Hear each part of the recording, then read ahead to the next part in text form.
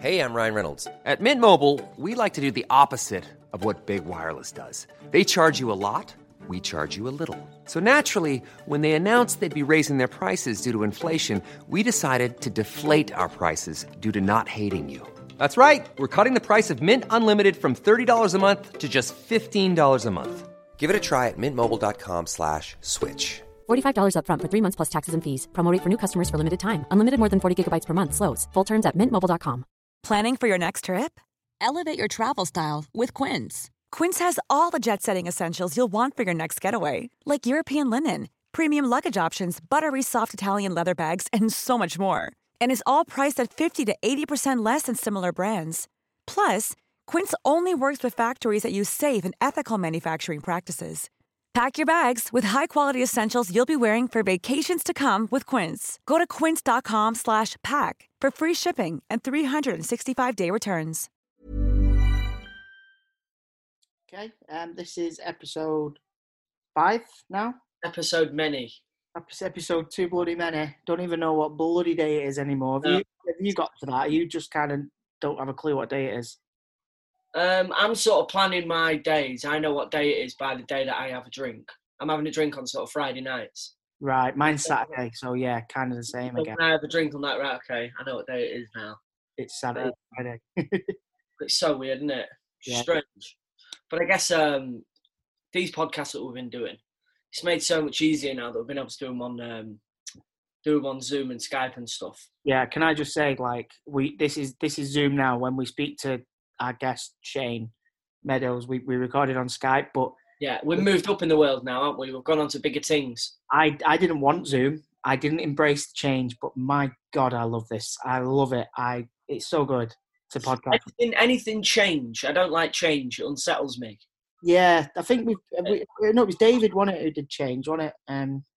Who did who?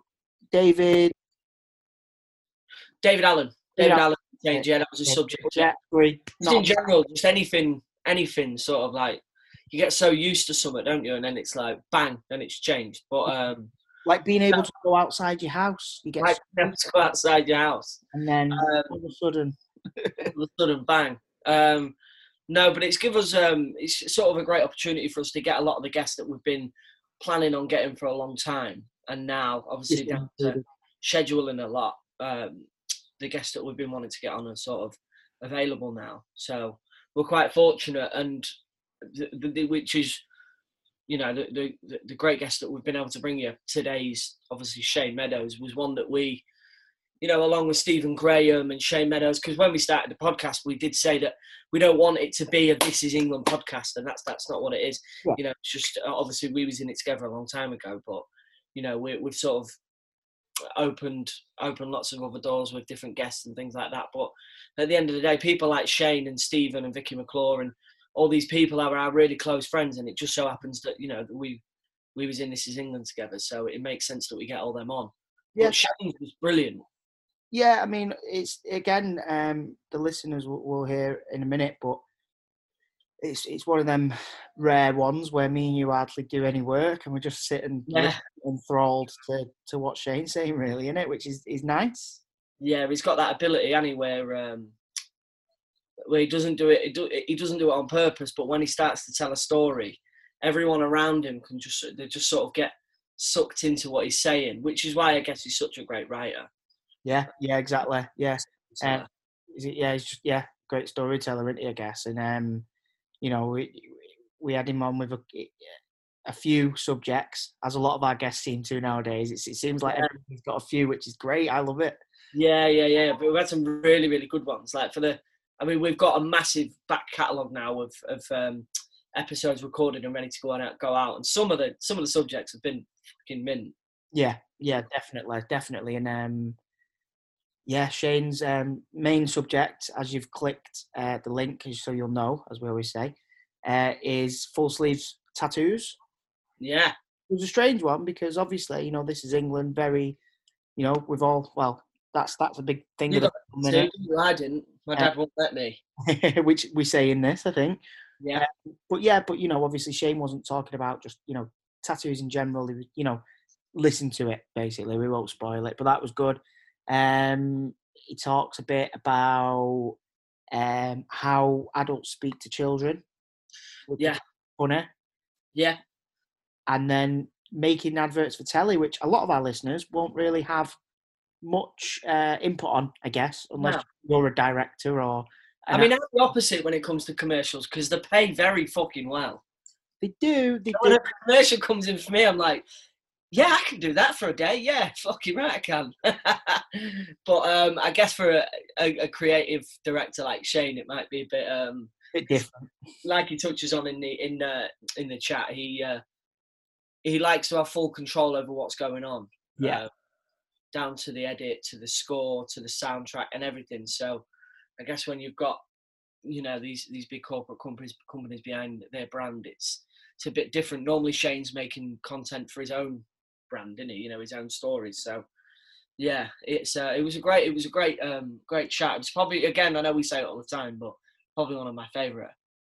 Yeah, definitely. Like I say, we've known Shane. Lucky to have known Shane for like 15 years this year, is it, since we did the film, 2005? Well, this is England's 13th birthday the other day, wasn't it? Yeah, but we filmed it. But we filmed it the year before or something. So, yeah, 2005 we filmed it. So, yeah, 15 years this year, man. Feel old, Tomo. Feel old. I know. I feel the longer this lockdown goes on, the older I feel. Definitely. Well, let's keep everyone entertained on the lockdown. And here's Shane Meadows.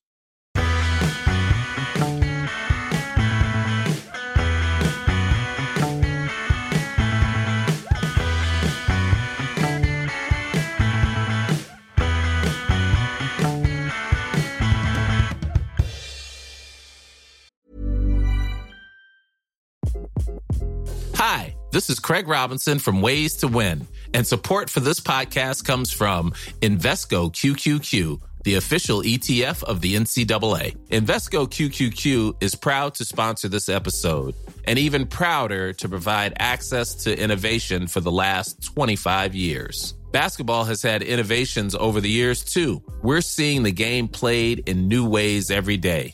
Learn more at Invesco.com/QQQ. Let's rethink possibility. Invesco Distributors, Inc. Ryan Reynolds here from Mint Mobile.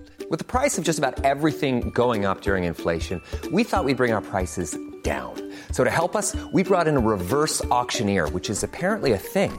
Mint Mobile Unlimited Premium Wireless. How to get 30, 30, bit to get 30, bit to get 20, 20, 20, bit to get 20, 20, bit to get 15, 15, 15, 15, just $15 a month? Sold! Give it a try at mintmobile.com/switch. $45 up front for 3 months plus taxes and fees. Promo rate for new customers for limited time. Unlimited more than 40 gigabytes per month. Slows full terms at mintmobile.com. Planning for your next trip?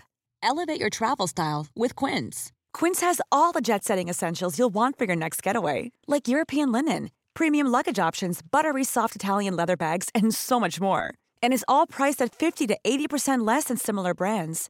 Plus, Quince only works with factories that use safe and ethical manufacturing practices. Pack your bags with high-quality essentials you'll be wearing for vacations to come with Quince. Go to quince.com/pack for free shipping and 365-day returns. Righty-ho. Right, okay. Tomo, do you want to introduce? Yeah, here we are again. God, I lose track of what weeks we're on now. You've done 25, Tom. Have we done 25? Is that how many are released now? I know we've been busy recording more recently. I think I went on Spotify. There was, I think there was 20. I think it was 25. Yeah, 25.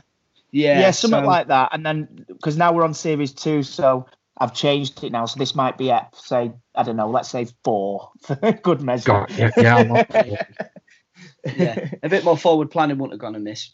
And it's spend a limit when you think all the time that we've got. But I guess we're just all like, we've just been saying, we've just been so busy, like doing the garden and just my house is absolutely gleaming, spotless at the minute with everything that's going on. So I guess it's kind of you finding the good in it. But how are you doing, Shane? Yes, I'm good, mate. Yeah, I mean, I was. I've got a lot of friends, as yourself included, and a lot of crew who were just, some had really lean Christmas, lean winters, and had just got back into work, who had their jobs pulled from under them, and obviously, There's plenty of people with far more to worry about than just, not having work for a while. But, it's I'm in our game, Tom. I'm one of the luckier ones that I was just in the middle of, and I'm in the middle of writing a series, which is obviously like self-isolation before you even go anywhere. So, I've got the same thing as a lot of parents. The kids suddenly becoming a teacher at home for a number of hours a day, everyone being trapped in the house together and all of that. But you see what's going on to other people and hear other stories. And, obviously it pales by comparison, and you just got to crack on, do your bit. And anyone that comes past me too near on their pushback, I just slap their arse. How are you finding the homeschooling, mate? How are you finding all that? Not too bad. I said, I did this really stupid thing of telling my kids, because I got 91%, because my kids had found some reports that I had when I was at school, and they're not good. They're sort of like Ted Bundy style, really worrying. And so I sort of said, yeah, but I was really good at maths and that, but and I got 91% in this test, but it was like I was in a really low group, and I think it was one of those kind of mercy scores, but I lived on that, and I sort of. So I pretended to them that I was much better at maths than I was, and so they came to me with all these problems and that, and I think I'd sort of pretended I'd slipped a disc and couldn't quite remember the phrasing. Went for a 3-mile walk and I had to learn all about it, but I'm getting into it now, and we've got my lad's he had a drum kit for his birthday. And so we're doing like a little music lesson once a week and doing the maths, but I can't lie, my wife's doing the English and a lot of the stuff like that. It's been I'm doing that classic father thing of doing 15% or maybe 2% and then making out I've done really well. It's kind of nice though to spend all the time with your family. Like for me, I haven't got obviously people know I haven't got kids, but Andy, you've got 2, haven't you? And you've got 2, haven't you, Shane? I've got 2, mate. Yeah. I guess it's kind of a treat. 2, Andy. Sorry? I was going to say, I can't believe you're on 2, because the mad thing for me is obviously I started working with you, Tom, when you were 2 and Gadget was 15. And it's really mental, because obviously I had kids a bit later in life. So it's crazy for me to think that all of the guys from, the original This Is England film starting to have kids, and I know you're married in that, T. It's amazing. Yeah, it's mental. Andy told me yesterday in a conversation, he said, I was 24 when he had Phoebe, his first one. And I was like, 24? Oh, my God. And then I thought back and I thought, what was I doing when I was 24? And I was like, oh, God, it's not even worth thinking about. I know. My mum had my sister when she was 16. I mean, 24 then was probably old. But nowadays, it seems so young, doesn't it, how much things have changed. Yeah. But I'm saying my mum was 18 when she had me, and her mum was 18. When she had her, so I always kind of thought I'd have kids young, but it's one of them, innit? Like Tomo, now you probably don't feel ready. Like I don't think you ever do feel ready, do you, Shane? It's one of them. It's just kind of like, oh, right, okay. When it lands, but it is one of them in equal measures. It's like a massive slap round the face, because I was much worse at staying awake than I realised. But then obviously it's a life changer, and. You don't have to do it, Tom, but I can't wait for you to do it so I can ring you in that first 6 weeks. No, it's one of them. Like, because me and Charlotte, we've been together for, God, coming on 11 years now. I think me and Charlotte have been together. Jesus. We're in our 2nd year of marriage now. So, but people always say, like, because we've got a big friendship group, people are always saying, say if my mate Josh has a baby, everyone will go, oh, Charlotte and Tomo next, and we're like, no, not yet. But it's been like that for years. Everyone's saying, oh, you two next, you two next. But I think we in a way, I guess we're kind of a bit too selfish in a way, because we enjoy our time. We love being out, particularly with our job. It's like, say if I'm away working or whatever, Charlotte can she can get in the car on a Friday afternoon after work and come see me, and we can go out and have some fun, and we can do whatever we want. Whereas if we had kids, it'd be like you sort of, your whole life changes and it evolves around them, which is obviously a good thing. And like you'll then learn to have fun in other ways, but it's kind of like it's a scary thing, really. I don't know. It's a big lifestyle change, isn't it? Yeah, of course it is, mate. And you're young enough. I mean, me and Joe didn't have kids till we were in our sort of mid-30s, and you do it two ways. I think my mum and dad did it really young, so by the time I think my sister was sort of 13 or 14, she could babysit for me, and so by the time my sister was 13, my mum would have been like 29. So she was like able to go back out again with a babysitter at 29, which is just like, But I suppose, I think do it early or do it late, and it can work both ways. But you definitely, if you're enjoying your time together now, don't. Yeah, that's it. We'll be cruise ship parents by the time our kids. By the time our kids are 18, we'll be past all of the traveling around Thailand and things like that. We'll just be like, let's go on a cruise. Let's just do a cruise, kind of a chilled holiday. But I think, I don't know. We're nearly 30 now, so maybe in the next couple of years, I think. It'll come, and it just kind of comes from nowhere. And when it does, it is obviously the most amazing thing. And but you're much better to have some idea you fancy it. Yeah, that's it, innit? And Charlotte, because she runs a nursery in Cleethorpes, and she's worked with children since she was 17. She's been at that nursery, so I couldn't think of a better person to have kids with. She's so good with kids, so I guess I'm kind of lucky in that aspect. Yeah, and she makes a cracking Sunday roast, so I've kind of landed on my feet really there. Yeah, you're doing amazing, mate. Yeah, that's it. But while we're on kids, then we may as well go on to, because Jane, you've got a few subjects for us, which I love that you've got a few. Yeah, great subjects. I don't know what the title of the episode's going to be yet. I guess it depends which one goes on the longest. But it'll be the adverts that go on the longest. But all right, brilliant. Well, let's kick off then. As soon as we're talking about kids with the first one, because me and Tomo, we didn't know what you meant by it. I kind of thought, do you mean like when people sort of baby the kids? Like I'm not like that. Like I kind of speak to Phoebe like not like an adult, but I don't treat her like a baby. Yeah. And then Tomo said you didn't know whether you meant people who shout at the kids in the supermarket or whatever. So it's kids. So our parents talk to kids under 7.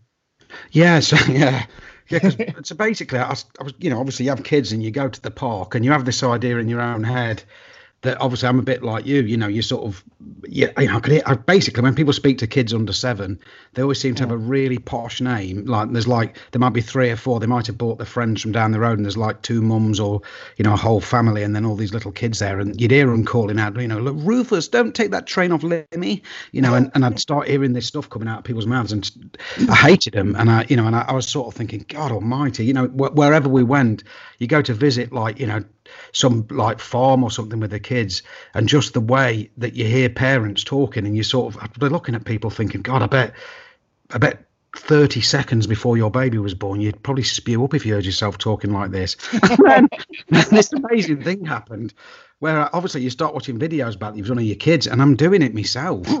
And I'm like, but stay away from Louis, and he doesn't deserve that right now. Look at yourself, young man. And I'm just like, oh, fuck. This is like a disease that everyone catches. And I was judging all of these people for the way that they talk to their kids, because people say you become your parents, but it's like worse than that. You become an absolute twat. And I don't, not even in a mean way, where you're trying to be all kind of kind and nice and judging everyone's feelings, and you just sound like an absolute jerkball.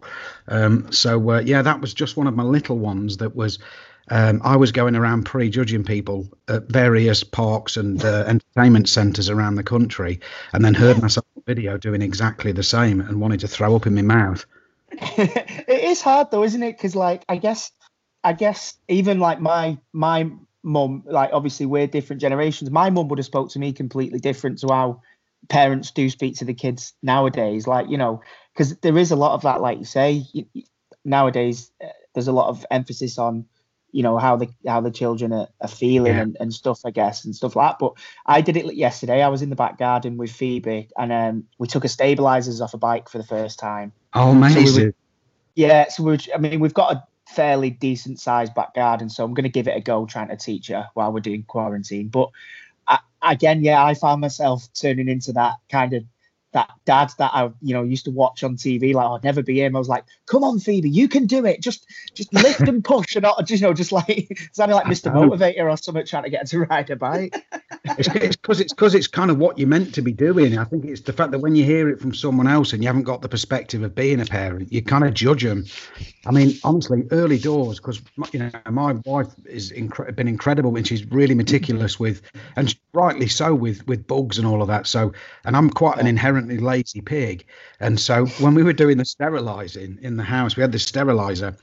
And when our Artie was born, he had this tongue tie thing, and he couldn't eat properly because he had this really thick tongue tie, and he couldn't eat from a bottle. So you have to feed him with syringes, and we used to end up with about 13 times more bits and pieces to sterilise. And so Joe obviously told me, I had to go through like rigorous training to learn how to do it, and I was told there was a limit to what could go into this pot.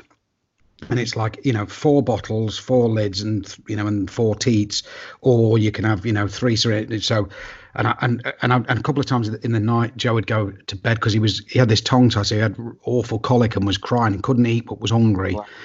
And so you've got these, so he wouldn't sleep sitting down, so he used to have to stand up holding him. Well, and I would watch Boone, because Boone was running throughout the night on like UK Gold, Ken Boone. And and then you'd go to sit down and he'd cry, and I'd be so knackered. So when I went in to do these chores, there'd be like 376 things and 1 container, and I'm thinking I'm going to be here for about 4 hours having to do them in the way that I've been trained. So because she's asleep, I'll add a few extra bits in. Then I couldn't find the sterilising lotion either.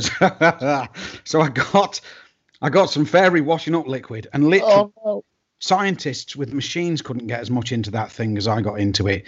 It was literally like a cage with animals' faces pressed against the side of it, all dying. And I put it in the microwave, and then I felt I was watching the microwave, and it obviously wasn't facing the door. I wasn't able to see what was going on behind me. And then as this ping happened, I could feel this presence behind me.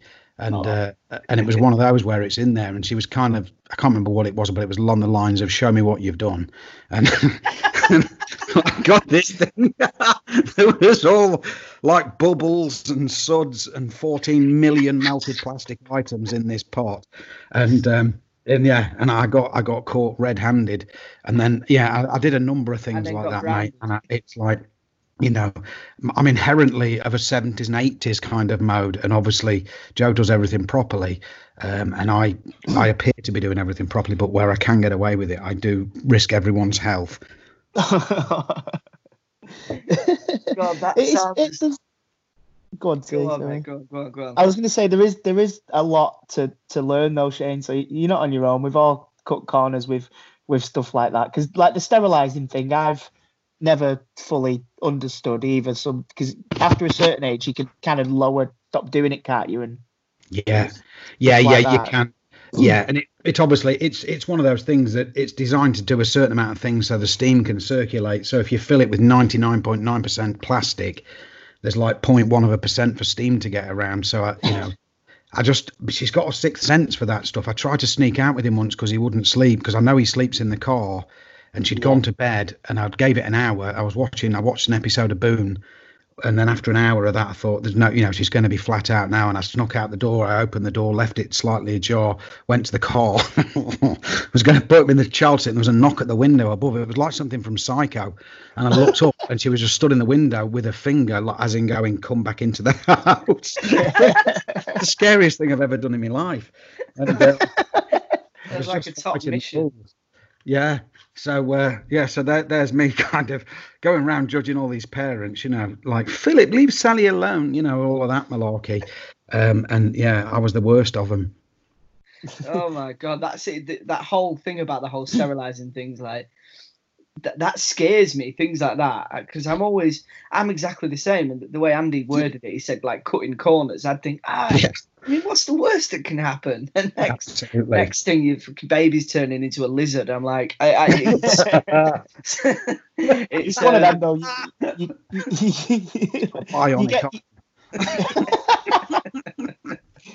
You get used to it fairly quick. I remember when my second was born, Willow. I was working away at the time, so I was like coming home on the weekends and stuff as much as possible. And I remember coming home like sort of the second or third weekend, and because I'm away during the week, my house had just completely changed. It had gone from being a house with a toddler, not a toddler, a house with a young child, to a house with a baby again. And I just remember coming home one weekend and like kind of semi-breaking down to Emily, like I don't know where anything is in the house anymore. Yeah. Oh, mate. My kitchen side's full of, like you say, sterilizing machines and a special kind of kettle that we can't use. That's just for the baby and all stuff like that. I'm just like, what's going on? And did you, like me, sort of wonder how on earth you ever grew up with your eyes still seeing out of them? Because as soon as my kids started walking about, you suddenly see sharp edges and all of these, like the house becomes like a sort of murder zone. You have to put all the things in to stop knife drawers being. I'm sort of thinking, none of that existed when I was a kid. I remember Paddy Considine saying to me that, because one of his sisters had quite a lot of kids, and he said that they were so adept at not hurting themselves, that there could be a glass full of flaws and needles and sharp edges, and they'd manage to walk across it without a cut. And I think sometimes if you massively go the other way and you completely remove all danger, it's like if there's one sharp edge in the old house, they seem to bang their head on it. Always. It's the same, like with Willow now, because we had it quite all right with Phoebe. I can't really remember her being as kind of adventurous and but with Willow, she's literally, if there's something she shouldn't be doing, she's doing it. We've got like a log feature in the fireplace kind of thing, and she's like pulling logs out of that, and we've got like a little we went to, on our honeymoon, we went to the Grand Canyon and stuff, and I nicked like a little rock from the Grand Canyon. So that's on like our nice side unit. And I found her the other day chewing on this, ancient bit of like, no. But that's the scary thing. That's the scary thing, isn't it? But I kind of like, now I'm sitting here thinking, I've had none of that. I've had nothing to worry about that. Yeah. It's all to come. The Tiger King and that, can't you? Just put your feet I've not seen that yet. So people keep mentioning it, but have you seen it, Shane? Yeah, it's like, Keith Lemon playing Mark in America running a zoo. It's absolutely incredible. Playing Mark Herbert. Yeah, it's like, or Mark playing Keith Lemon the other way, but you can't believe it's real. I mean, it's absolutely gobsmacking. Because I watched the first step and it's crazy. Have you seen Wild Country on Netflix? Wild Country? No, that was amazing. Because it's like it was about this this kind of guru that came to set up almost like a meditation type center with its own philosophy, almost like a religion that he brought to America.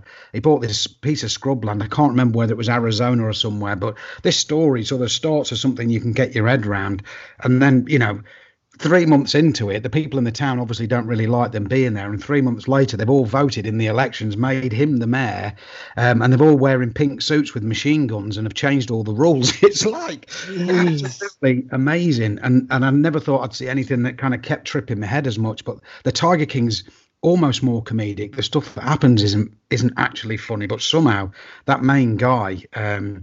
I won't even ruin it. You have to sort of see it to believe it. But yeah, if you haven't seen it yet, definitely check it out. I keep seeing memes all over the internet. So, I've already agreed to myself that Carol Baskin's a bitch, and I've never met her. I don't even know who she is. But because of the internet, it's like I already feel like I know who she is. You know what I mean? It's mental. Yeah, she's incredible. She you remember like when we did the Pagan Festival, and this is England 90, and some of the girls there had those like rings of flowers in their hair and that. She kind of wears that.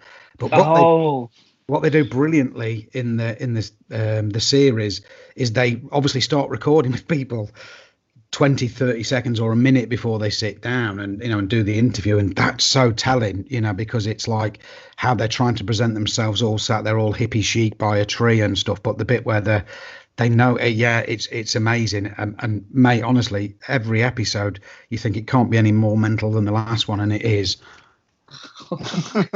Yeah, we started the first one the other night, and it is just brilliant. I can't wait to watch the rest. The guy who, the other big cat keeper who like he's trying to direct the episode, isn't he? I thought that was brilliant. It's genius, yeah. Just get a shot of me walking in, guys. Got about 94 wives. The other bloke's got 2 husbands. Carol Baskin, we think, may have not one of her husbands. I mean, it's like they are 3. Yeah, but it just what was amazing. If you know nothing else, or you learn nothing else from it, is I had no idea. I remember seeing, I think Mike Tyson had a tiger in their Hangover, or it was something around that where there was a tiger in the room. And I had no idea that the laws were so lax in America that loads of people just have pet tigers, and obviously they have them for 6 months and they're really good mates. Hasn't Memphis Depay, who used to play for Man United, he's just got one, hasn't he? Yeah, that's it's like you can basically kind of buy them. It all started. This documentary filmmaker was doing something at some exotic animal place, and this dude come in to buy this like what looks like a 350-foot long python. Goes to put it in the back of the van, and I think there's like a white leopard in the back of his van, and it all takes off from there, and he finds out where he got it. So the premise being that they have these they're born, these little pups are born, and then people come around his zoo, open close bracket zoo, and then once it gets to a certain age, they just get sold off. And so it obviously what he's doing is cynical, but she's obviously claiming that she runs an actual sanctuary, but it's probably more scary than anyone else in it. Oh my God!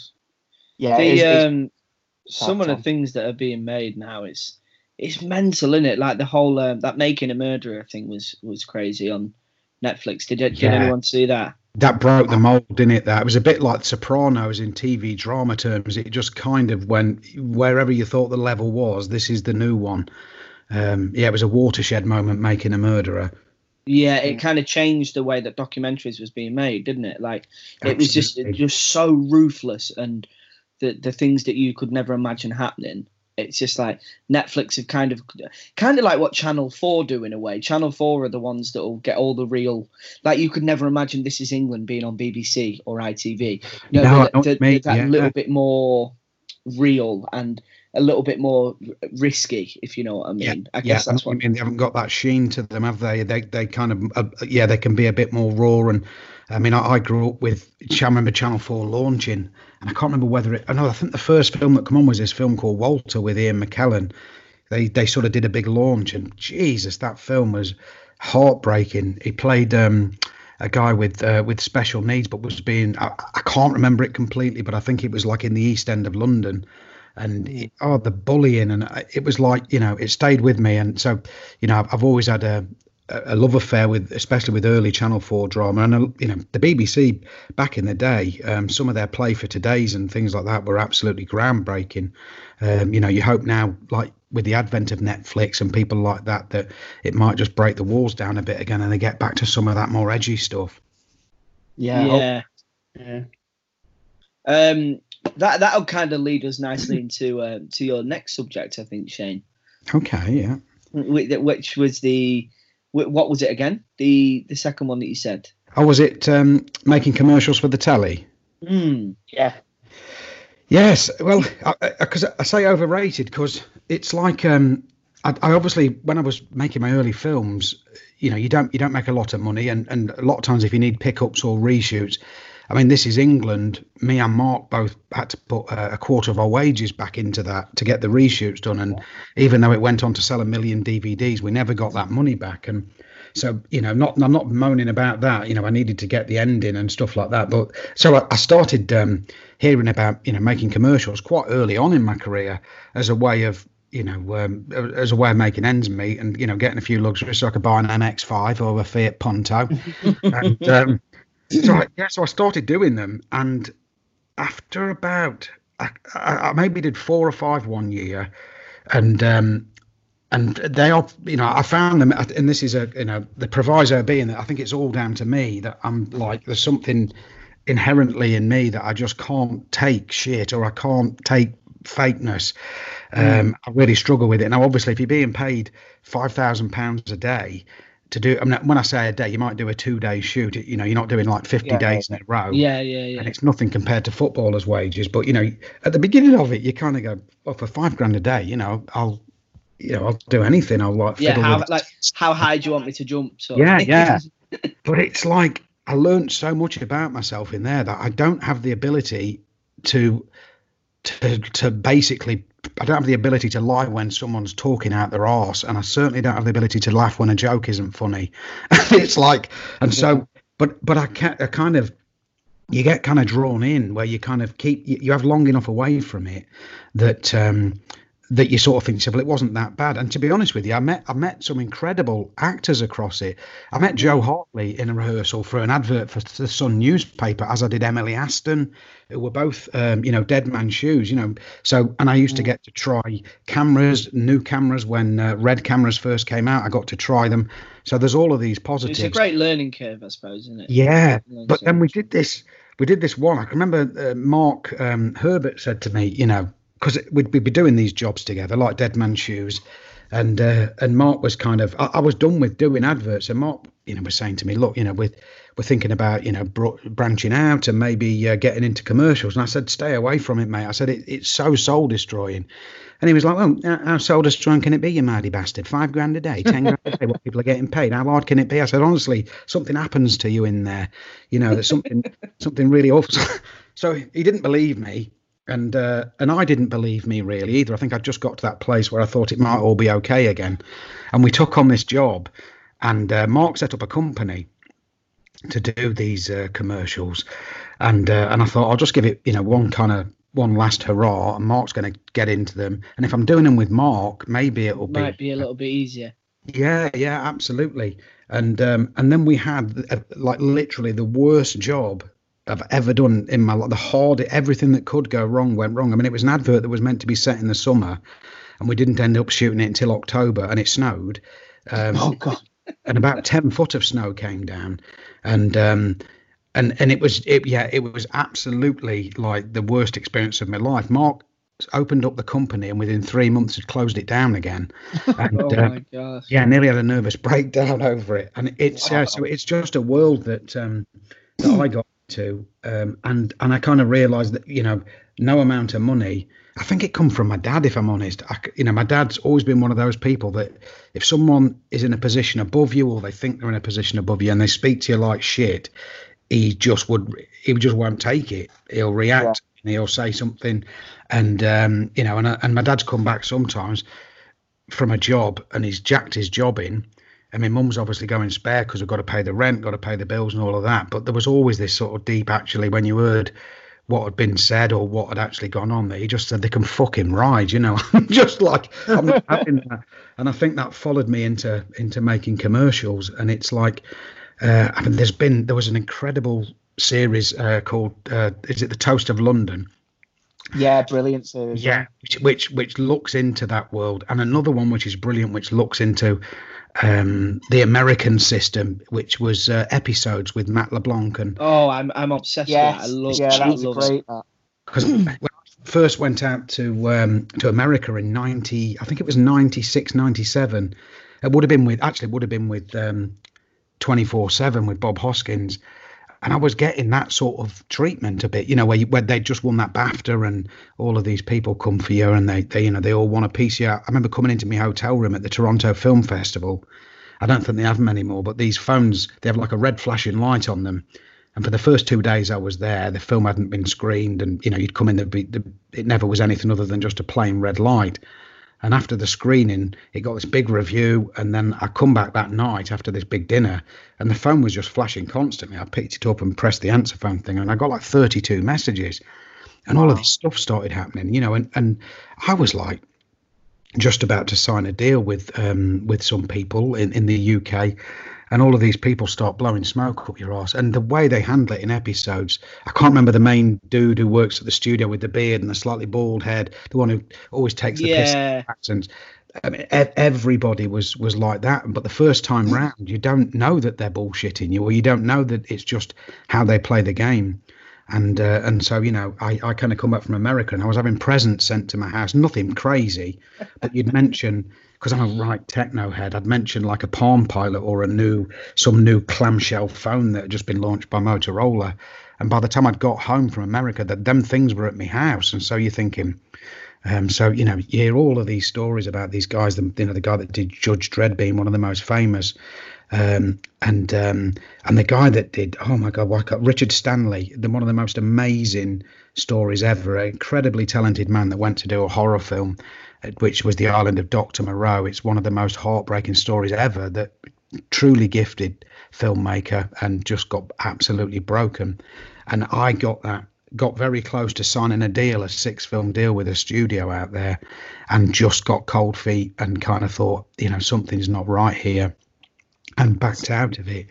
And but when you see things like Episodes and you look at what happens to them with that series, I know that would have happened to me, because what I kind of do isn't, I suppose, I can only work one way, and I couldn't work under that system.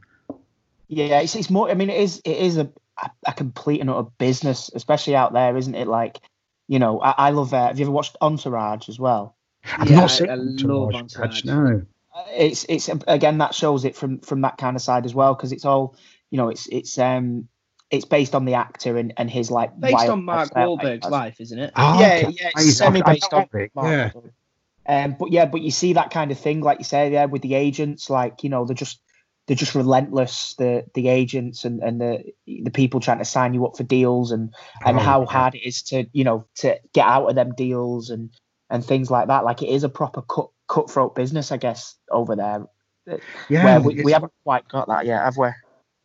No, because we all agents, everyone's agents have been around, since the sort of entertainment industry began. But you go to, and I know people that work here and in America, and they've kind of got 2 agents, a lawyer, a publicist, and, they have this massive team. You're sort of thinking, well, what if everyone's taking 10% here or 5% there? What are you taking? Yes. Yeah. And, if you need it, fair enough. But, all I've ever had is an agent, and that's been good. And I'm sure, like you say, maybe when you get out there, it's a completely different world.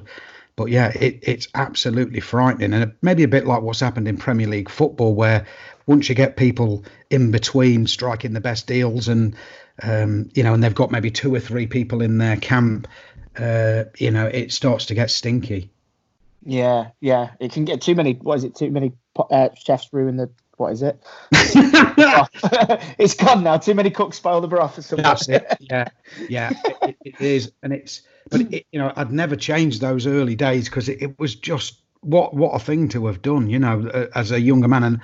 And I never reached the top of anything. And I never been to the Oscars, never been to the Golden Globe, never done that. But just as a, because I suppose, I don't know, a year before I was out there. I mean, I was still on the dole when I went to Toronto, because I was going out. I got. They give me something, I don't know, $50 a day or $30 a day to live on, which was amazing. But when I was out there, because I couldn't afford a Rolex, and I'd always wanted a Rolex ever since I was a kid. The Sean Connery, James Bond thing, Marlon Brando, that in Apocalypse Now, that sort of vibe. And so, I knew when you go to these places in America, like New York, Toronto, you can get these copies. And I bought this copy. And I thought, I'll get my dad a tag copy because he loves tags. And I bought this tag copy, and then I went back to the hotel and was playing pool. And this bloke went, "Oh, nice watch, dude." And I was like, "Oh, it's a fakie." And he said, "What?" Yeah, he said, "No, it's not a fakie, because the hand's sweeping around. It means it's an automatic." I said, No, I had to go a bit deeper into the city, but I didn't want a ticker, because everyone knows, like if it's got a battery. And he said, "Oh, I'd love one of them, take my wife one." And so and he asked me what they cost. I think I paid $40 for mine, and I told him they were like $90. And so I went out and bought 2 and come back, and this thing started spreading around. That this guy's getting like really good copies of Rolexes, and all of these execs from Miramax and people, they weren't going to pretend they were real, but they were just like giving them to staff. And then I started playing. And I'd be playing pool in the reception of my lobby, and like people had come in, like I was like Zammo's drug dealer in Grange Hill. And we're coming in, and like, "I can have a quick word with you in the toilets, man." I'm saying, like, "Yeah, we can do it here. It's only a watch." And I bought all this stuff, and between that, and I used to, if ever anyone wanted a meeting, I'd always make sure it was at a meal time, so I didn't have to buy anything. It was like shimmy. You might have to shimmy before. Yeah, I was literally just about to say, maybe Shimmy learned it all from you. Maybe Shimmy is your fault. Yeah, I took a meeting with Walt Disney once, and told him that I'd got this idea for a film, because my agent said, "Look, I don't know why Walt Disney would see," I think it was with Romeo Brass, why Walt Disney would watch Romeo Brass and think that you'd work for Disney. I said, well, let's just do the same as usual. Book them in for breakfast, and I'll pretend I've got something to do about it. So I'm doing this meal, and I was thinking on the way up, what can I do? What could I come up with as an idea? And I thought in my head, well, that Herbie, they've just re-released the. It was around the time I think they'd re-released the Beetle. And so I go to talk to them, and I sort of think, well, I'll just tell them I'm thinking about making this idea of Herbie Goes Bananas, but with ram raiding. So it like that Herbie's being used for really evil purposes, but then it ends good. And in the end, that film got made. I don't know whether they'd used the frigging ram raiding in Moss Side bit that I was joking about. Did it. But when I got back from America, they kept ringing my agent and wanted to talk to me about this idea again. And I was going, Jodie, it was a joke. I was like, as if I'm going to make Herbie Goes Bananas twice. And and so that was one of those that backfired a little bit. But they, God knows why they wanted me in the room. But for some reason, I needed sausages and I just went along with it. That's amazing. Well worth watching though. A Shane Meadows Disney film's got to be somewhere. An alternate universe. That's one thing. Like with TV commercials, because I know you've said to us in the past that you've done them, and I think I've seen a couple of them. But like because of your style of working, Shane, I imagine like I couldn't imagine what it must be like on a commercial, because I've done them myself, and they're so like quick and they're so shiny and they need to be so perfect. Whereas your style of working's like, obviously speaking from experiences, we've gone into a room before and we've sat and rehearsed for 2 hours before the cameramen are even been allowed into the room, because like the way you work, everything's got to be spot on and everything's got to be truthful and everything's got to be real. So it's like, I think just the idea of you doing a commercial is a bit like, it's Tom. It's like a real, it was, and it was greed, I suppose, really, because I didn't, I wasn't not eating. I just, I remember getting into motorbike, because I'm in my early 20s and you're sort of thinking, lusting over the fastest. I mean, I've not had a motorbike for 10 years, 15 years, since I had kids, really. And you kind of, but when I went to, I remember doing, this pattern starts to emerge. It's like anything, like you're in a relationship with somebody and you get back together, and then the thing that started to pisses you off a bit quicker this time, and then 3 months you break up, then a month, then a week, and then you think, I do one more day of this and I'm going to have a mental health breakdown. And that kind of happened a bit within this, because what would go on is they'd hire you and you'd have a meeting with people and you'd say, why was it you were thinking of me for this and that? And it all sounded completely normal. We've got kids in it. We've seen what you did in Romeo Brass, or what you do with newcomers, what you've done in This Is England. We want you to, adverts, they all say the same thing. Adverts feel very staged, very formulaic, and we want this to be different. And the first time you do that, you think that's the case. I mean, the first commercial I ever made was a baptism of fire, the like of which you wouldn't believe. It was all over the country in about 15 different locations. So right from the cliffs of Dover to the Highlands of Scotland. So if you're going to not really be getting on with someone or not enjoying yourself and you're trapped on a minibus doing that, it's going to reveal itself quite quickly. And it's not these guys' fault, but it was their first job. It was my first job. So there was these senior partners. And Tom, if you've done an advert, you'll know there's about 3,000 layers and levels. Yeah. And you walk into other rooms where you're shooting and there's another set of monitors and you're like, who are they? And they're it's ridiculous. Yeah. And so we went on this job and I quickly realised the guys who were the senior guys, no matter what me and the junior guys agree, the senior guys are obviously making all the decisions, and you can see that that's going on. So if the junior guys want to have 4 hours with you after a really long day, you start to think, oh God, I don't want to do this, because I know ultimately no matter what we agree, it's not going to happen. And we did a cut of that advert, and I won't talk about each advert by name or anything, but I did a cut. And me and the junior dudes watched it and they said, look, that's never seen a first cut. That's brilliant. It's so good. Never seen one that good. I said, well, the editor did it, blah, blah, blah. And said, but all we need to do is just show the senior guys. And then that'll be it. You've got our our word, it's done. And the senior guys came in, and I'm not joking. It was just like that. Brilliant. That little tiny bit towards the end where, where he's crossing over from this part of the country to that part of the country. Do you think you could put this on? And then this string started getting tugged at. 42 cuts later, I mean, not like simple cuts. I mean, as in 42 completely different adverts changed and thrown around later. I just said, I rang the woman who I was doing it for. I said, I've done 42 cuts. I don't even know what my name is. am I allowed to leave, or what's the rules now? Are people allowed to beat me up? What can they get for their money? And she said, well, if you've done 42 cuts, I think you've probably, what you do is put your director's cut forward. And then, long story short, I left that first cut. I said, the one I remember being good was the first one. And obviously you do with it what you want. And they went back to the first cut about 3.5 years later after arguing about it for ages. And I should have known then that it wasn't for me. But like I say, especially at the very, very beginning, it was just a means to an end, a way to be able to go into restaurants and eat posh cottage pie and buy things I never would have got. But if you've done them, Tom, I mean, and the great thing of it's like having a hangover. No one feels sorry for you. Like on an advert, I'm not going to feel sorry for you. You just got paid loads of cash. It's your own fault. So it's no one's fault but my own. But the one me and Mark did topped that one. I definitely made a few too many. Is there any that you've made that you do really like though? Because I know of a few of the commercials. Obviously, like you say, don't want to name them out, but like that are really good, and you can tell it's kind of your style on them. Yeah, the ones. I mean, to be honest with you, I don't think any of them are awful. I just think it's that thing of what you get. What you think you're going to be able to bring to it, you can't bring to it. So it's not like they're awful. The experiences weren't so good. But the one that I really, really loved doing, really enjoyed and stand by, where I was given free rein, where I did, I can't remember how long ago it would be now, but I did some for the Co-op. I did a film called Somerstown with Tomo through Greg Nugent, who was looking after all the kind of publicity for the opening of the Eurostar at St Pancras. And he gave, me, Tomo, Fraser. That was a brilliant shoot, Tomo, wasn't it? Oh, it was so good. It was like, because it was only quick, wasn't it? It was only, what was it, 10 days we were shooting? Yeah, it was only meant to be, It was a 26-page script, wasn't it? Yeah.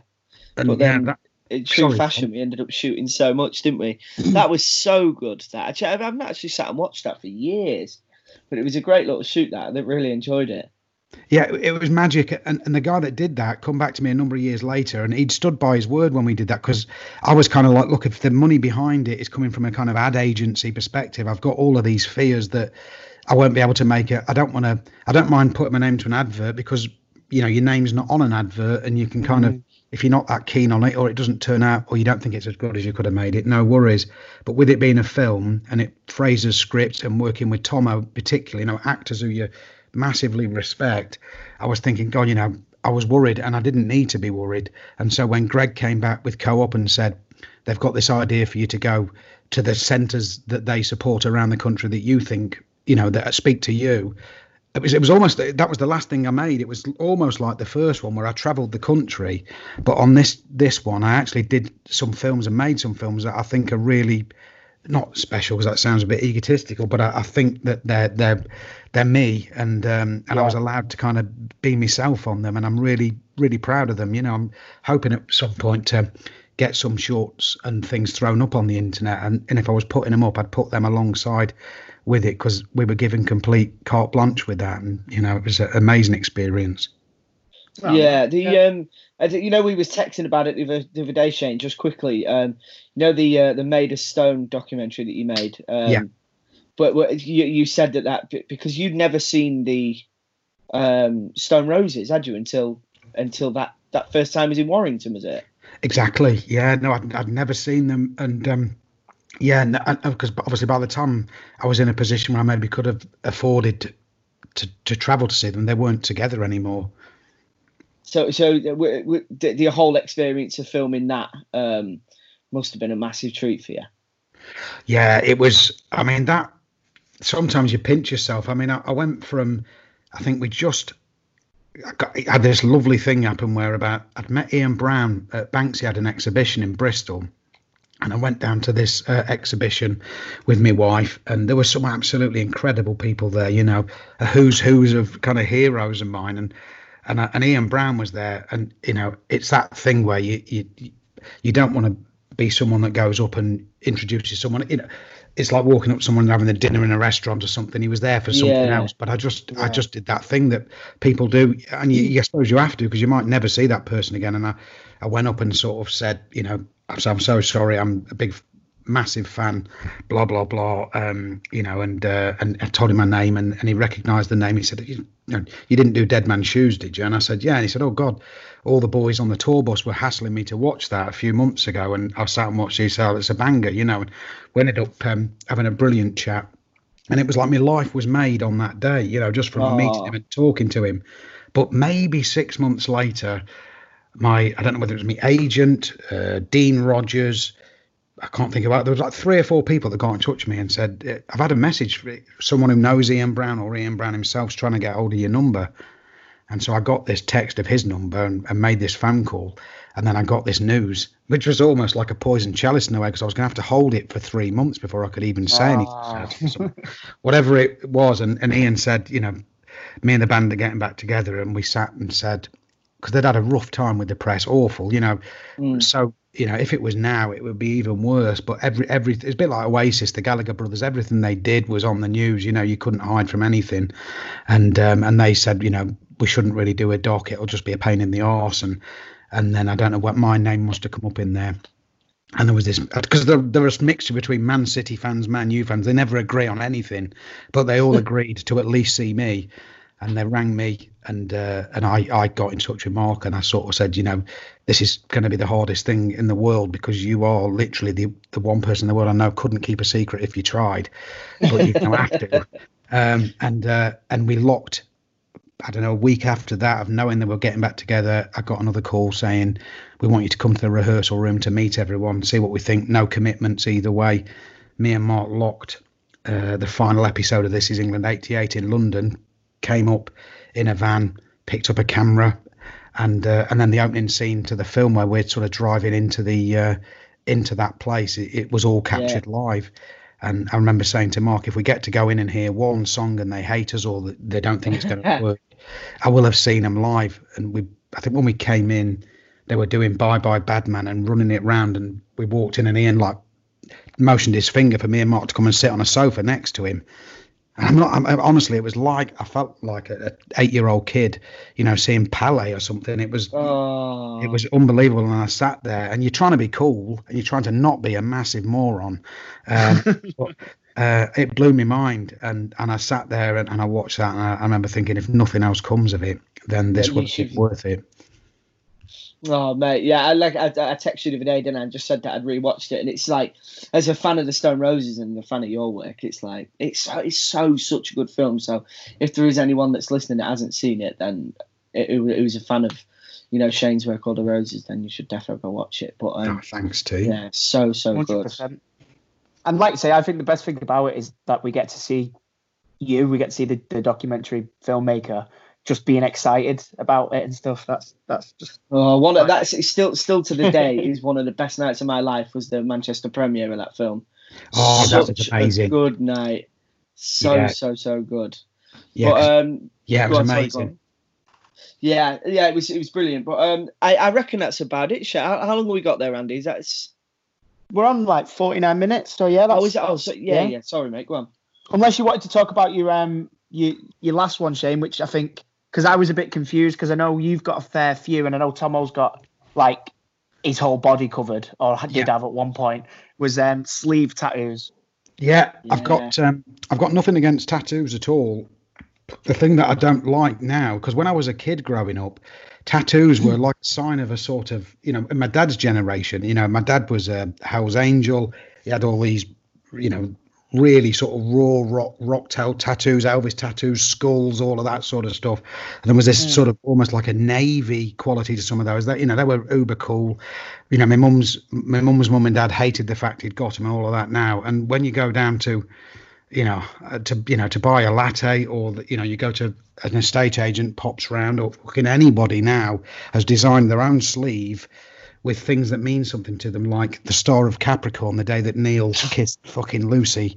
And I see these things that they're designing, and because I was thinking of having some more tattoos, and I've realised now I'm the renegade because I've got bare arms at the bottom. And so I've got, because someone like Joe Gilgun, who's covered in them, his tattoos are amazing because they're from the heart, and same with Tomo. You know, you've got some good ones, you've got some wank ones on your arse, and it's like where someone has it was around that time that people started growing beards, shaving their hair really tight, and then the jeans went a bit too tight. Isn't it? That sort of everyone's become a hipster nowadays, aren't they? Yeah. And it was like, and I started seeing these ones, and you'd kind of look at them, and because some people have the most amazing cool sleeves. It's not sleeves per se. It's a bit like, you see a bodybuilder with a really titchy head that doesn't look right on its head. You go, that's not the body you were meant to have, but you've given yourself something. And it's like the same with the arms. I see an arm and I just kind of go, you're not meant to have that study of Picasso and fucking, Charlie Dimmock on your arm. That's the thing with tattoos is sometimes people really rush into them. And I've got friends who have got loads of tattoos. And I remember I was driving, I can't remember where we was going. Anyway, I was driving along and my mate said to me, he said, I've got a full day of tattooing booked in on Monday. This was on a Saturday. So in 2 days' time, he said, I've got a full day of tattooing booked. And I'm like, oh, sweet. I said, what are you getting? He said, I'm going to get my leg done. I'm going to get my whole leg done. And I was like, oh, buzzing, mate. What are you going to get? And he was like, well, I don't really know yet. And it's like, well, in 2 days, you're going to put some on your body that's going to be there forever. And I guess crazy. Like what Shane's just said, I've got a lot of tattoos, but all of my silly tattoos are in a place that no one would ever see. The only time that I've ever got that out now is, when I'm in the shower or whatever. So no one really sees all my bad tattoos, but I've got tattoos. Did you get your ass out on Alan Carr? Yeah, that was years ago. That was years ago. Come on, that was when I was a fame hungry idiot. But now I'm like, okay, think about things a bit more now. But like a lot of my tattoos, every one that you'll see all means something to me. I've got the one across my chest that's for my mum, and then I've got the nice one on my leg that I've got done. So they all mean something to me. But nowadays, kids are just rushing into getting these tattoos that just mean nothing to them. Do you know what I mean? And it's kind of like a fashion accessory. I think you see some people that are covered and it looks incredible, and it's part of their identity, and every single needle hole in there means something. And then other people, it's like they've just thrown on some designer jeans or something. It's just like putting a watch on. Yeah, obviously each to their own and stuff like that. But it's in that camp of like parents' voices at the park with kids. There's something about it that, and that just makes me feel a bit sick. But but like I say, I just when I kind of grew up, we were doing them on each other down the park and all of that. So obviously, it's great that people are having them all done in proper places. But there's something that's depowered him. I think it all started with Beckham, and I'm Beckham's biggest fan. But I think him having them made them cool to a lot of people that would never have thought about doing it. Yeah, definitely. I think go on. No, go on, mate. Go on. I was going to say, because obviously I've got the one tattoo, which is the cross, obviously.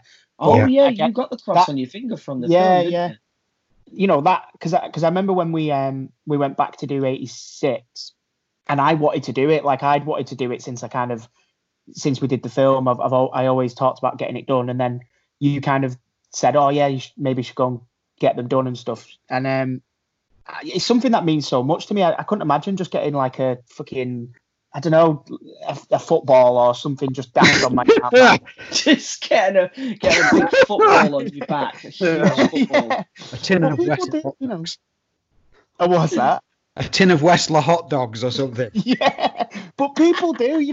I bet that's not the most ridiculous one. And people got your face tattooed on them, Tomo. You've sent me pictures of people. Come on, mate, that's not ridiculous. I'm a British icon. This is England's a British iconic film. Yeah. Come on, pick on something worth picking on. Yeah, I know, but people, I guess, are kind of like, because this is England meant so much to some people, then that's kind of like, people are sort of proud to be British and whatnot. So I guess that's kind of, but I mean, when I was a kid, I've had it covered now, but I tattooed an Adidas Originals logo onto my ankle. Can you remember that? Yes, I certainly do. Yeah, because you had to get makeup artists to cover it, I guess. That's right. Sorry, go on. You all turned up in between series, like you'd go away from This Is England 86 to 88. Woody was the best. He'd come back with like postcodes on his arms that weren't there the year. Yeah, he literally got a postcode on his arm, didn't he? But and that's the thing I love about Joe, because his, they weren't like designer classics. There were things that it was his nan's postcode, and it's like, what a beautiful idea. If you looked at it on a bush, you'd think, what on earth is that? but when you actually asked him what it meant something, and that's kind of, that was beautiful. But it wasn't beautiful for the makeup people, because you all were evolving, you know, and having tattoos of things that obviously didn't exist in 1988. Yeah, God, I remember when I had to cover my leg one up when we was doing the infamous masturbation scene in 88, that one. And Sean, smell, I think it is. It's the Christmas one, because you're in the play and that, aren't you? Yeah, I think it's when Sean creeps off to knock one out. I remember that being a massive issue, because the one on my legs literally like my whole calf pretty much. So it's a bit of a pain in the ass. But the one thing my dad always did say to me when I was a kid was when I got my first tattoo, because my first tattoo was my mum's name. I just got Sharon on my arm in really small writing just on my shoulder. And I remember I used to walk around like with my sleeve rolled up a little bit to like, because I think I was only 17 or something, 17, 18. So I used to think I was really cool with this little tattoo on my arm. And now thinking back about it, I'm like, oh, that's quite embarrassing. But my dad always said to me, he said, if you want to get tattoos, I can't stop you, because he got a lot. Just similar to your dad, Shane. Yeah, he was exactly. He's got all of the old school tattoos, but he always made me promising that I'd never get any on my hands or face. So it was really difficult because we was all together when you got the cross tattooed on your finger, weren't we, Andy?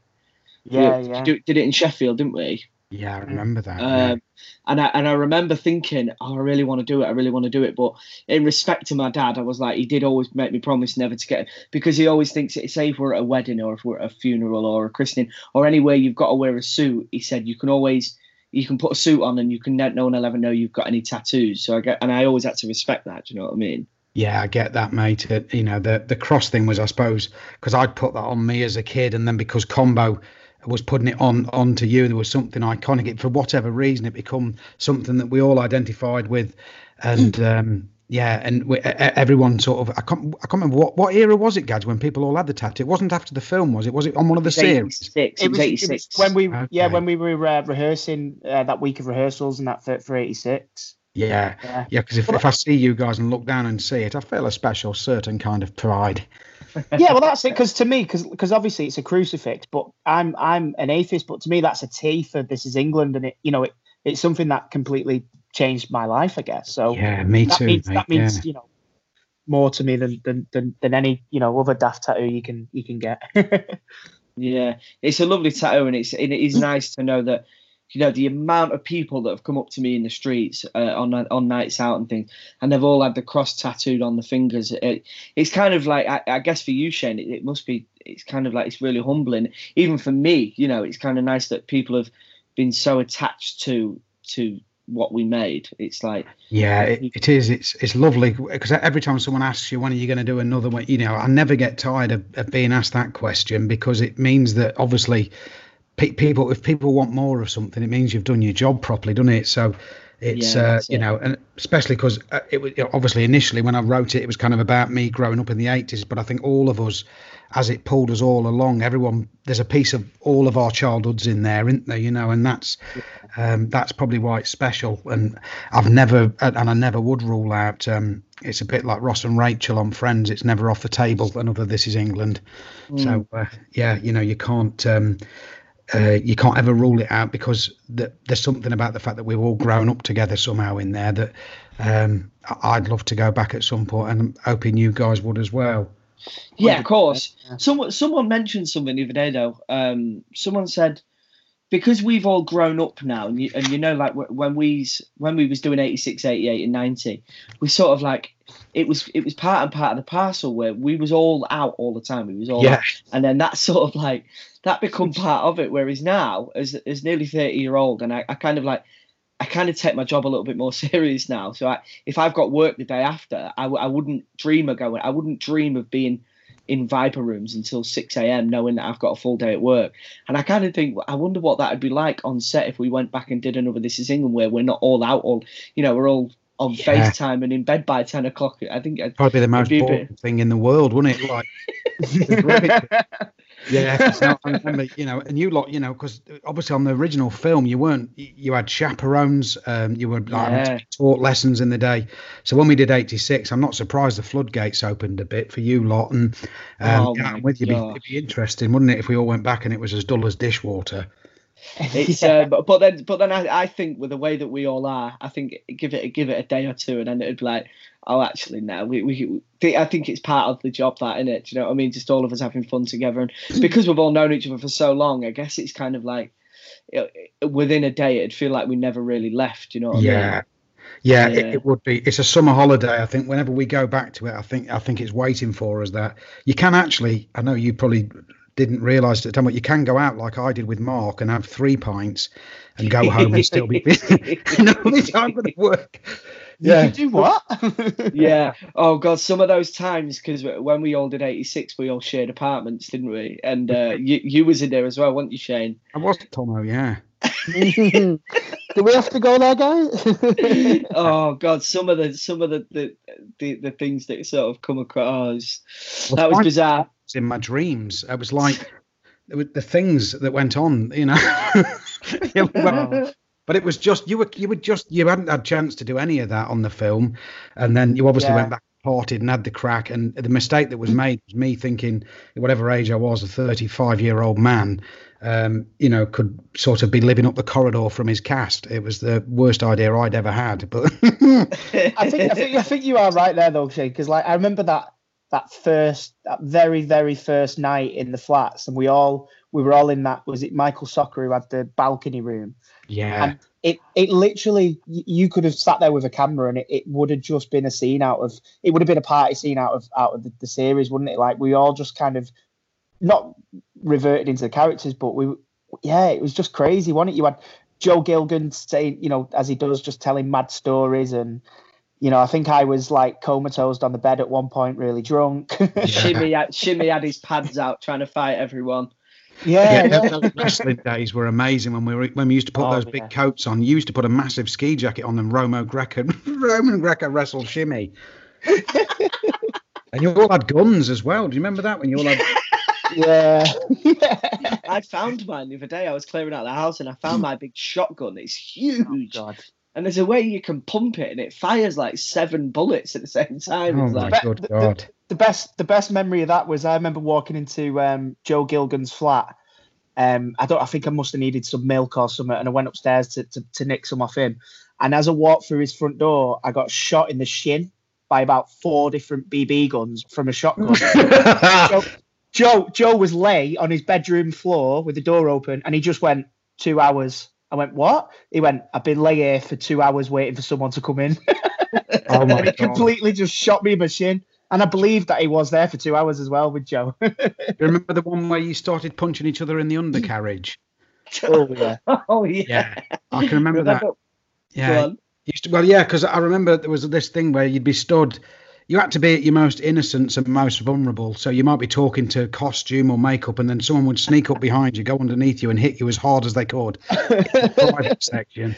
And then do you remember it called a truce? I don't know whether you signed a treaty. But amnesty. We had an amnesty zone. Yeah. Yeah. And you had an amnesty zone, and it was down to things like when you were ordering food in takeaways, and whenever someone was vulnerable, the amnesty kicked in, and you broke the amnesty, Tomo, didn't you? I fully broke it, yeah. Joe was ordering a Chinese, and Joe Gilgun, who played Woody, and I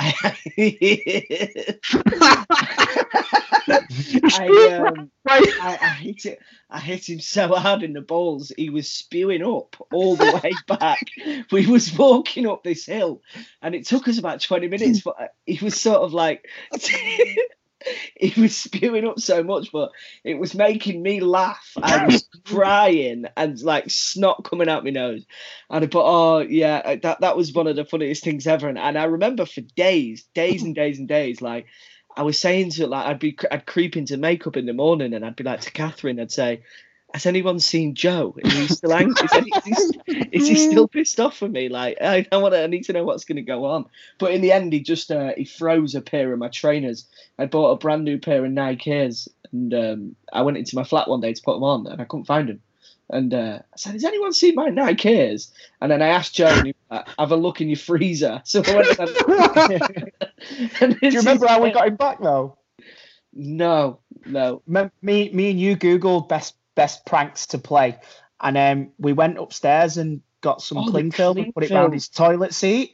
So basically, Shane, the idea is Joe would go for a pee, not see the cling film, and pee everywhere. But Vicky went on his toilet before he could, so Vicky ended up just covered in piss. Oh, jeez, dude. It's some of the greatest times. It's brilliant. Yeah, such a good laugh that we have on that, isn't it? Magic, absolutely magic, mate. Yeah, it is a summer holiday, like you say, I think. yeah, I'm sure we've got one more in us, but who knows? Oh, we'll see. Well, I think we can end it on that note. Thanks so much for doing it, Shane. I know, obviously, like you say, you're busy writing and stuff, but thank you very much. Yeah, thank you very much, mate. Thank you.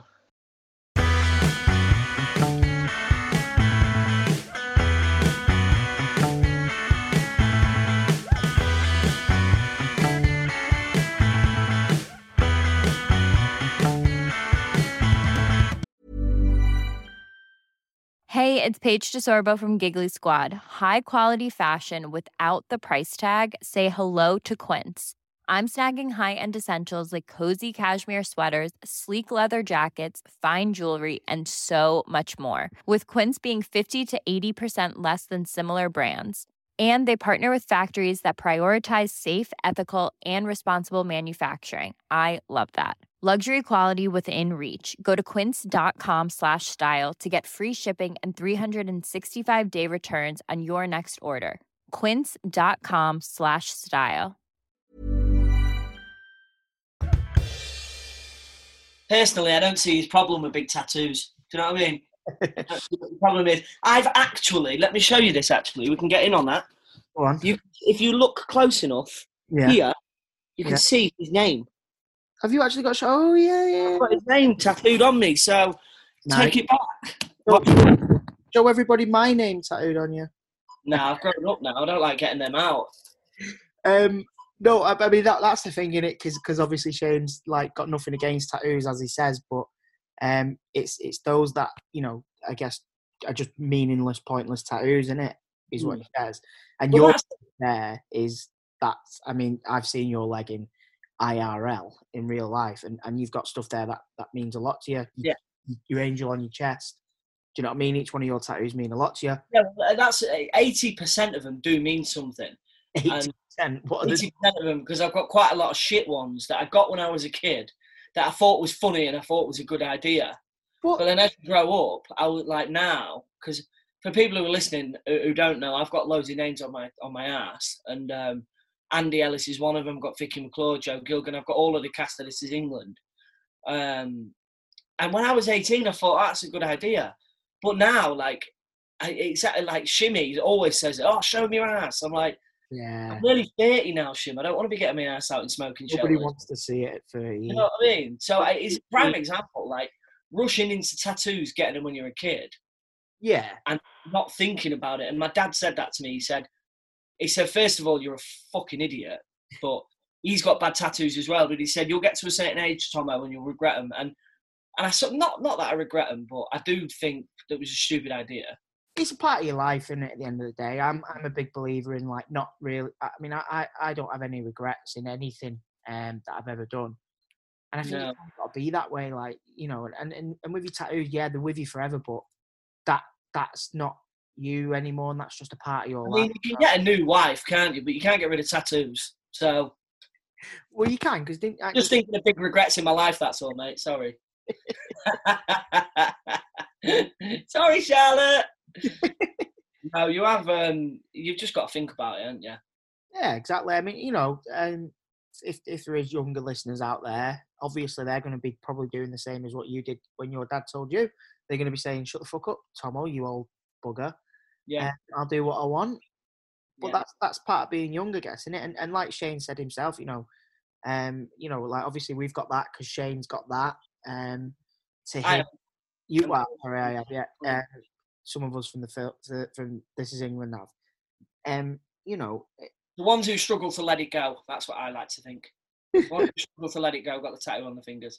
But that's fine. That's a different conversation for a different day, isn't it? Just Lex making. I just want more This Is England. Obviously, for those who paid attention and listened there, Shane all but confirmed another one. So yeah, how can we let it go, Tomo, when we keep getting pulled back? Well, that's it, mate. I'm on Sky One now, though. I don't think you can afford me. you know.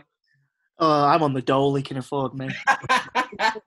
No, which is exciting though, because it's one of them, innit? Sort of, particularly when we was kids and we knew that Shane was going to make more. It's like, when's that phone going to ring? Like, when are we going to go back? Yeah. When are we off on? It's like waiting to go on holiday, isn't it? It's like, when are we off back on holiday? That's it. I think he said in the podcast, didn't he? It's like a summer holiday to him when we do it. And it is like, I mean, you know, we touched on it in the chat there, but like, there's no other job like it.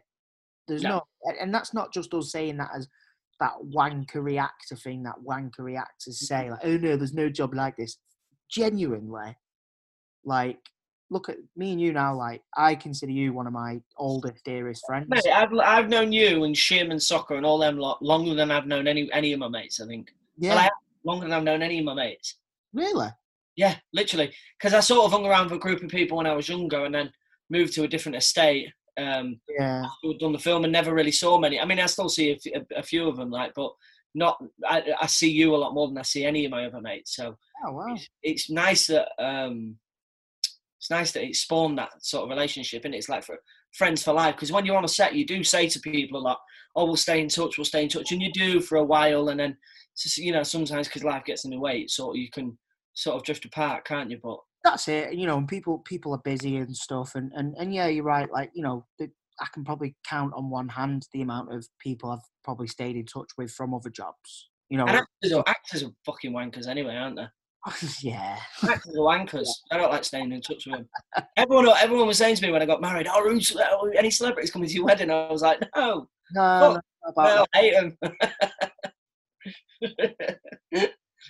them." But yeah, no, I mean, yeah, you know, such a good podcast and amazing to have Shane on, because, you know, that man, without again sounding cheesy and that, like, changed our lives, gave us such a good opportunity, and now we've repaid him by giving him, you know, such a good opportunity to come on such an esteemed podcast.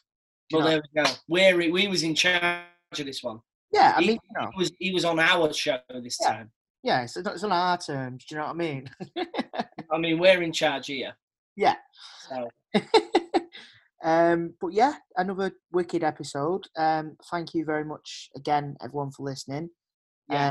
Hopefully we'll get some news on Thursday about what's going to happen again with this bloody lockdown. But I hope everyone's staying safe and staying well. And yeah, likewise. Same for me. I hope everyone's doing well, and try and remember to do a bit of exercise and cook some nice food, do some baking, anything to keep you busy, really. That's what's helping me. But again, if you can all like, subscribe, you know, tell your friends that we're now on YouTube. Obviously, some of the guests are not able to do the video chats, but 90% of them are. So it's just a different platform for us as well, isn't it? Yeah, that's it. But obviously, get on the YouTube, like, subscribe, all that stuff. We've got the Patreon there as well, if you can. Obviously, times are shit right now, but if you can, like me and Tomo said, anything while the lockdown's on that we do make, that's going straight to any charities that we sort of think need the help, really. We want to try and do our bit, I guess. Patreon.com/overrated everything. Yeah. Another one down, Tomo. Episode 6 next week. See you all next week. See you next week.